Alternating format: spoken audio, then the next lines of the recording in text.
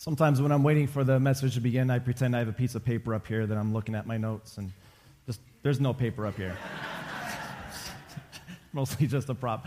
Welcome. If you're new to Bethlehem, or if you're watching us online or listening online, my name is Matt, and I'm obviously one of the pastors here. I'm excited you're joining us today because this is part 3 of a series that we're calling Greater. And this is simply a series where we look at things, specific things in your life that are greater because Jesus is alive. And today I'd like to start out by telling you a quick story. Sometimes I tell little stories about our staff here, and I want to tell you about someone that I've never told you about, and her name is Andrea, and she's our children's ministry director here. This goes back 2 weeks ago, and this is the time of year where spring is kind of here and it's kind of not, and it teases us quite a bit. But the story is 2 weeks ago Sunday, it was a beautiful, beautiful spring day. And so I'm like, in the afternoon, I'm like, I've got to do something outside. And so I knew that I had been neglecting my poor Honda Civic for quite a while. I haven't touched it since winter, okay? And so I'm like, this thing is going to get cleaned. So inside, outside, top to bottom, clean the windows, vacuum the carpet. This car was spotless on Sunday evening. And then came this Midwestern spring day, the next day. So Sunday was perfect. Monday morning, it's dark, it's dreary, it starts raining, and then it starts snowing, and then it starts raining again. I mean, the whole day was just miserable, and of course, my car gets completely packed with dirt and mud and everything. And then Tuesday morning, it's the same, like completely miserable outside, car gets even dirtier. And so Tuesday morning, I'm sitting at our staff meeting, we're about to begin, and Andrea, she asks me, "So Matt, how was your week?" And I said, "Well, apparently I can control the weather." She says, "What do you mean?" I said, "Well, you see, I washed my car on Sunday, and Murphy's Law suggests something's going to happen Monday." And sure enough, it started raining, and now my car's a mess. And so I told her, apparently I can just control the weather by when I wash my car. And she said, "Matt, you can't control the weather. They were forecasting this for a week." I said, "That's your opinion. Don't doubt my powers." But lesson learned, next time I'll definitely be checking the weather. This is what I did, and this is something that applies to washing cars, but it also applies to many other things in life. Committing on today without accounting for tomorrow is not the best idea. It's not the wisest move. A lot of us know this with financial decisions. We've made decisions in the heat of a moment. We said, I got to have it, got to do it, got to invest in it, whatever. We just went all in without pausing to account for what might happen tomorrow. And we learned that committing on today without accounting for tomorrow is not the wisest idea. We do this relationally. We invest in certain people today because of what we foresee tomorrow. This especially happens recreationally. Some of you were looking at the details for this weekend thinking, okay, what are we going to do and when are we going to do it? Because we got some sun out again and hopefully it'll stick around this time. Amen? Amen. And so we do this recreationally. All different aspects of life, we understand the wisdom that we need to account for tomorrow before we commit to today. And yet there's this one area of life that for some reason trips us up. An area where we would rather not account for tomorrow, but just kind of go with today and enjoy today as often as we can. And ironically, the area of life that we're talking about is death. There's a strong percentage of Americans who don't have a plan, who don't have a will. And I'm not saying it's a bad thing or a wrong thing. I'm just saying it's a thing. A lot of people don't want to account for the possibility that tomorrow could be the last. And it's one of those uncomfortable things to talk about too, right? Why is it that tomorrow, thinking about tomorrow and death can be something that we just don't want to account for? Well, here's the thing. This has been going on since the beginning of time. Philosophers and smart people have been thinking about this, like, what is the real purpose of life? If we could die tomorrow, what does that mean for today? There was this common phrase out in the first century that people were repeating and dedicating their lives to, where it said, "Let us eat and drink, for tomorrow we may die." Well, if that's all tomorrow can promise, then you might as well just live up today and self-medicate your way through today and try to find something fun to take out of it.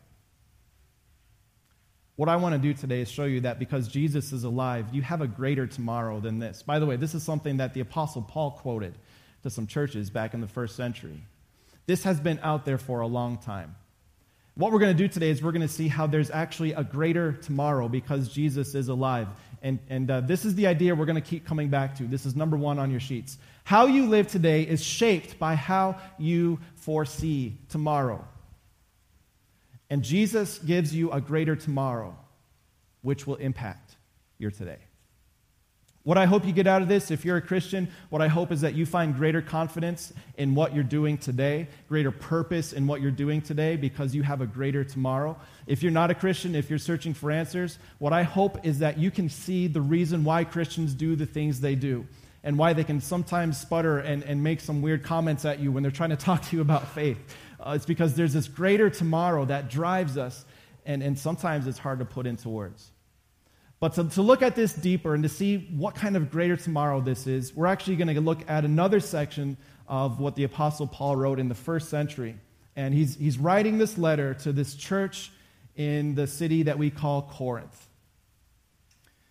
And just some background on this. When Paul went to Corinth to be a pastor, it's not like he had a full-time salary and benefits and stuff like that. The Apostle Paul actually had to work a job during the day and then be a preacher on the weekends. And if you look at the book of Acts, which records all of Paul's ministries and stuff like that, when Paul got to Corinth, he actually became a tent maker. Like that was his full-time job. Apostle of Jesus Christ is a tent maker. What that means is all the people in this church in Corinth would then have this amazing story to tell. They would say, yeah, our church was planted and organized and started to run by Paul, and he was actually working as a tent maker during this entire thing. And now as Paul is sitting down to write his second letter to this church, because they had so many issues and problems, he wrote a second letter to them, and he actually uses his tent-making background as an illustration. So that explains why he's using this picture. And we're going to look at how the picture of a tent actually helps us understand the greater tomorrow that Jesus offers. So we're in 2 Corinthians chapter 5. This is what Paul wrote. We know that if the earthly tent we live in is destroyed, and a better way to translate destroyed is dismantle or take apart, because that's what you do with a tent. You take it apart when you're done with it. We know that we have a building from God.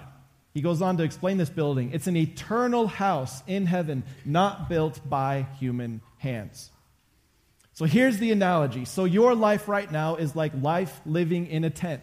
And someday we're going to be done camping and we're going to be with God in a house, a good house. So I need to push this in for some of you real quickly. Some of you love camping out in tents. Some of you would live in a tent if someone gave you that option and if it wasn't socially unacceptable. Like you just love living the tent life. Some of you are like that. You could live your entire life out in the woods, just camped up in a tent. The rest of us normal people don't like it so much. Because what we understand about tents is that they're designed to be temporary. They're designed to be moved around, and just by nature, they're not going to be very comfortable. Now, Paul's going to make a couple of applications from this with regard to your life as a tent. And I'm going to give them to you up front here, then we're going to see them unfold in these next two verses. So number one, your life in a tent is by nature temporary. We know this about tents. Tents are designed to be mobile, to be able to be moved, and they're temporary. We know if we're camping for 3 days, it's going to be a 3-day kind of tent. If it's going to be a week, it's a week kind of tent. But after that time is done, what do you do with the tent? You take it down. Tents are temporary. Second thing is tents are not comfortable unless you cheat and bring a mattress with you. That's cheating. You can't do that when you camp. I know some of you do that. You bring a mattress with you. And real campers, they just sleep on the ground with a sleeping bag maybe, right? But tents are not designed to be comfortable. They're designed to be temporary for a temporary purpose. Sometimes we have 2-people tents. Sometimes they're 4-people tents. Sometimes they're wall tents. Sometimes they're circus tents. Every tent, by design, is designed for a purpose and designed to be a temporary thing. So Paul's going to expand on this, and he's going to add to this picture a little bit as we look on. So meanwhile, while we're still camping and we're not in our house yet, we groan. Why are we groaning? Because we're longing for something. There's not so much comfort while we live in a tent. Now he's going to change the picture just a little bit. He's going to add a flavor to it. Longing to be clothed instead with our heavenly dwelling, because when we are clothed, we will not be found naked. Okay, I'm not going to push any details there, but he's just using this tent analogy, also combining it with this idea of being clothed and unclothed. But the point is, we are longing. We are longing. And in a minute, we'll see why there's this natural longing inside of everyone. We understand that we're not designed to live in tents. Next verse. For while we are in this tent, we groan, and here's the other part, we are burdened. This is not a place of comfort, because we do not wish to be unclothed, but to be clothed instead with our heavenly dwelling, so that what is mortal, what's temporary, what's destined to be taken down, may be one day swallowed up by life. All we can do is long for a day that things will be more permanent. But in the meantime, we're going to be burdened. So here's two things. So we shape today based on what we can foresee tomorrow, based on how we foresee tomorrow. But what do we see in this life? Here's what we see. We see lack of comfort. We see limited potential. Because if all we have is tomorrow we die, then today we might as well just eat and drink. So this is the problem that we have as campers in this life. Living in the tent, all we see is the tent. But what God is going to show us that there's more to this than just what we can see right now. And Paul is going to take this picture a step further, and then things are going to change towards the end. So here's an observation. Now, the one who has fashioned us for this very purpose is God. The one who has designed us to be in the house is God. We were not designed to live in the tent. He has given us the Spirit as a deposit, guaranteeing what is to come. Now, quick picture. Some of you have seen this on social media. There's this picture, there are actually several pictures floating out there, of the side of a bar. So you picture a building that's a bar. You know what a bar is. And on the side of this building is a sign that says, "Free beer tomorrow." And you look at that sign and you're like, "Oh, whoa, wait a minute." And so you come back tomorrow, and what do you see? The same sign, "Free beer tomorrow." So you walk in, you say, "Where's the free beer?" And they say, "It's tomorrow." Every day, it's tomorrow. And sometimes we might feel like that with God, where he's saying, "Hey, life will be better tomorrow. I'll give you a greater tomorrow someday." And you might think it's kind of similar, like, "Well, I don't think tomorrow is ever going to come." And God says, "Well, you know what? I'm going to do something for you then to prove that there is a day called tomorrow, and it's really coming." He says, "I'm going to give you a deposit. Something that shows you I have what I offer. I'm going to give you a guarantee, and that guarantee is myself, my Holy Spirit." And here's how I often view that. Whenever we open the Scriptures, that's the Spirit giving us a picture of who God is. So on those days when you doubt, "Oh, God, tomorrow you promised this, tomorrow you promised that." You see, when you look at what the Spirit has to say, you see Jesus making an impact in people's todays. You see dead people come alive. You see lame people walking. You see paralyzed people moving, right? You see God with the ability to impact people's todays. Those stories, those accounts are the Holy Spirit giving you a guarantee. Your tomorrow is coming. And what we as a church here are going to celebrate in just a little bit is the Lord's Supper. And this is a very clear, pure way where God says, "Here's my guarantee." It's in this meal that we have this body and blood of Jesus, but it's an anticipatory meal. This is a meal that we celebrate now while we're in the tents, but Jesus said someday we're going to celebrate this meal together in the house, at the banquet hall. And this is an anticipation. It's a deposit. It's a guarantee that a greater tomorrow has already been secured for us. As we go on here, there's this last section where we're on this high. We're in this good place where it's like, all right, there's this greater tomorrow coming. And then it seems like the Apostle Paul says something that's going to drop the seat out from underneath you. Except that's metaphorical because our seats aren't that cool yet. So it's going to feel like the seat's dropping out from underneath you because what he says next is going to change the picture a little bit. He says this, therefore we are always confident. First of all, what does it mean we have a greater tomorrow and a guarantee that it's coming? That means today we are sure, we're confident.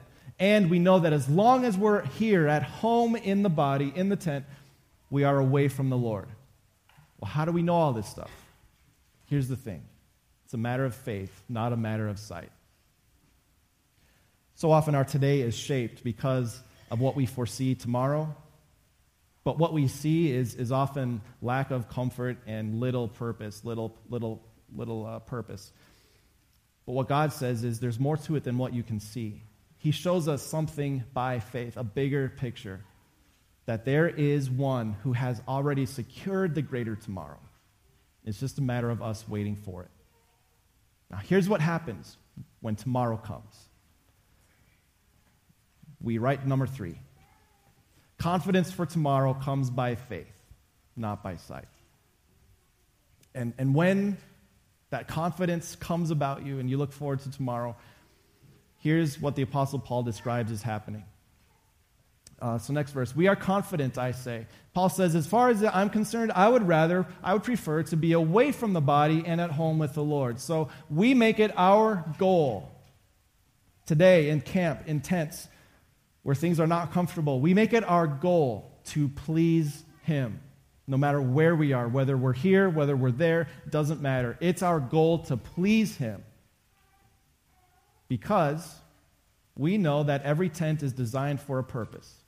And our purpose is to give testimony to what is to come tomorrow. And we do our best to please Him. And then Paul changes the picture.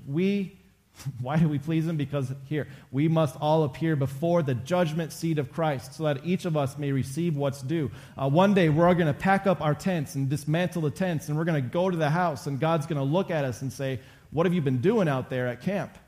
What were you doing out there in the woods? What were you doing while you were living in the tent? We will receive what is due for us, the things done while in the body, whether good or bad. And that's where, if you're reading through the Bible, the section ends. Verse 11 is a new section, new topic. But you can't quite leave it there, can you? A quick story. So when I was a younger man, back in 2004, I was so young back then. I went on a church camping trip with the church I was at out in Salt Lake City. And with this church camping trip, it was a camping trip. I needed a tent, I needed stuff, but I didn't own that stuff because I'm not a big camper. I'm like most of you normal people, right? I don't like to camp all that much, a little bit. But anyway, I needed a tent, and I knew a guy in the church where I was at that had a tent, and he had a lot of tents. And so my plan was, I'm just going to go out to his place, borrow one, and I'll be good to go. Well, the thing was, I went out to his place, and he wasn't there. He was gone out of town, and I had to leave that night. And I couldn't get a hold of him, nothing I could do. And so I'm like, well, what do I do? I took a tent, even though he wasn't there. Someone was at the house. I didn't have to break in and enter. But I took the tent without asking. And all the while, I'm just like, I don't feel right about this. I wish I would have asked him. I wish I had permission. It's just this guilt thing going on inside of me. But I was a young man, so I pushed it to the side. So I go camping, and it was like the second or third day, I can't remember. But somehow my foot got caught along the zipper, and I kept walking, and I ripped that tent along the side. I'm like, oh, man. So every guy, first of all, thinks duct tape, right? That's not going to... I start going...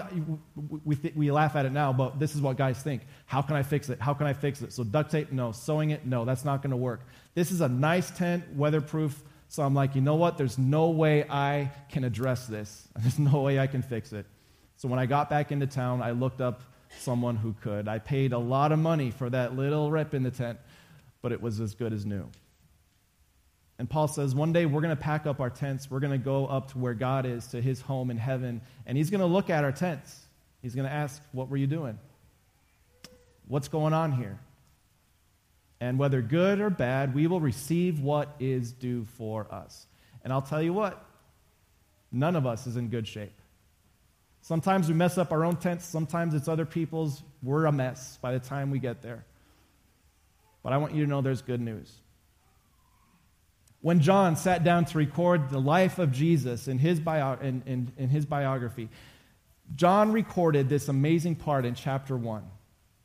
He describes when Jesus, the eternal Son of God, became a human being, became flesh. One of his descriptions is this. It's in John 1, verse 14, that the Word became flesh and made his dwelling, literally made or planted his tent, set up his tent among ours.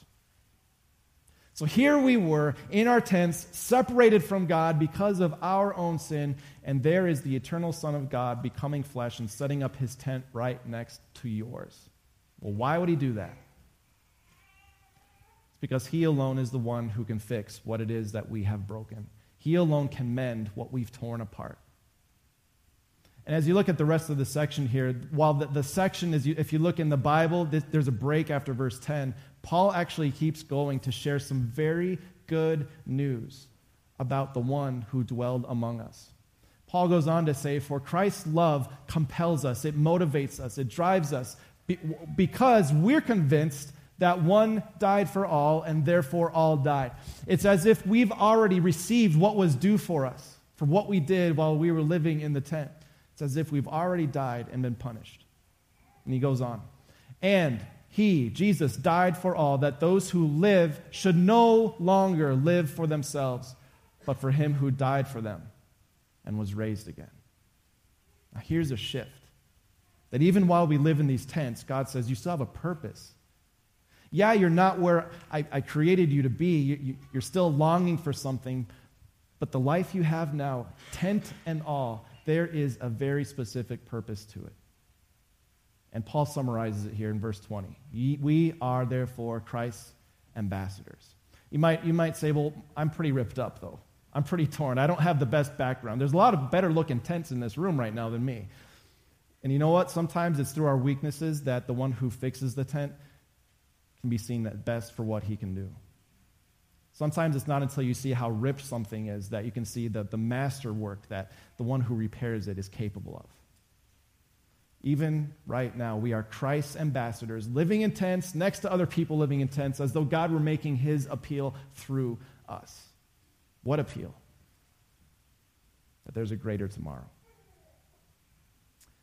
And when you see, by faith, the greater tomorrow, it shapes the way you act and live today. Christians, this is what gives us confidence. Until a greater tomorrow comes, there is a divine purpose for today. God says, I know you're living in your tent. I know I've got this wonderful place called heaven. It's a home, and it's built not by human hands. You got to see it. It's marvelous. You think gold and marble are cool. Wait till you see this thing. If there's this marvelous place waiting for us, there must be a very compelling reason for God to say, just camp out a little bit longer. Camp out a little bit longer. And there's a good reason. There's a divine purpose for as long as you are here. If you have a heartbeat, if you have a breath, it's because God has not yet been finished telling his story through you. So, what I hope for all of you today, if you're a Christian, if you're a follower of Christ, that this would solidify your confidence in today as you consider the tomorrow that God has prepared for you, that he calls you to by faith, that it would give you a confidence to live as he wants you to be today, as an ambassador to him.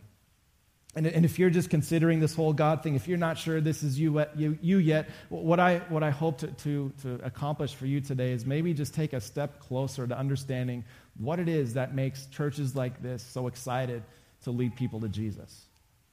I'm convinced that when you lead someone to Jesus, the one who changes tomorrow, that it will have the power to transform not just your eternity, but your today. Let's close with prayer.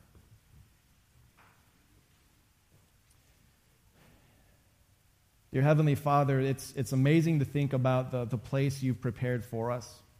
We don't deserve it. When we look at our tattered tents, our rips, our tears, the things we've done while in this life, We do not deserve to be with you in the least. And yet you have shown us love and compassion by sending your Son to dwell among us, to be our righteousness, and to take away our sin. That is an amazing story that you've worked in all of our lives. I pray that you would give us all increased confidence in today, living for you, as we consider the greater tomorrow that you've secured. Bless everyone, no matter where we're at, with the confidence of knowing of your love in Christ. It's in his name we pray. Amen.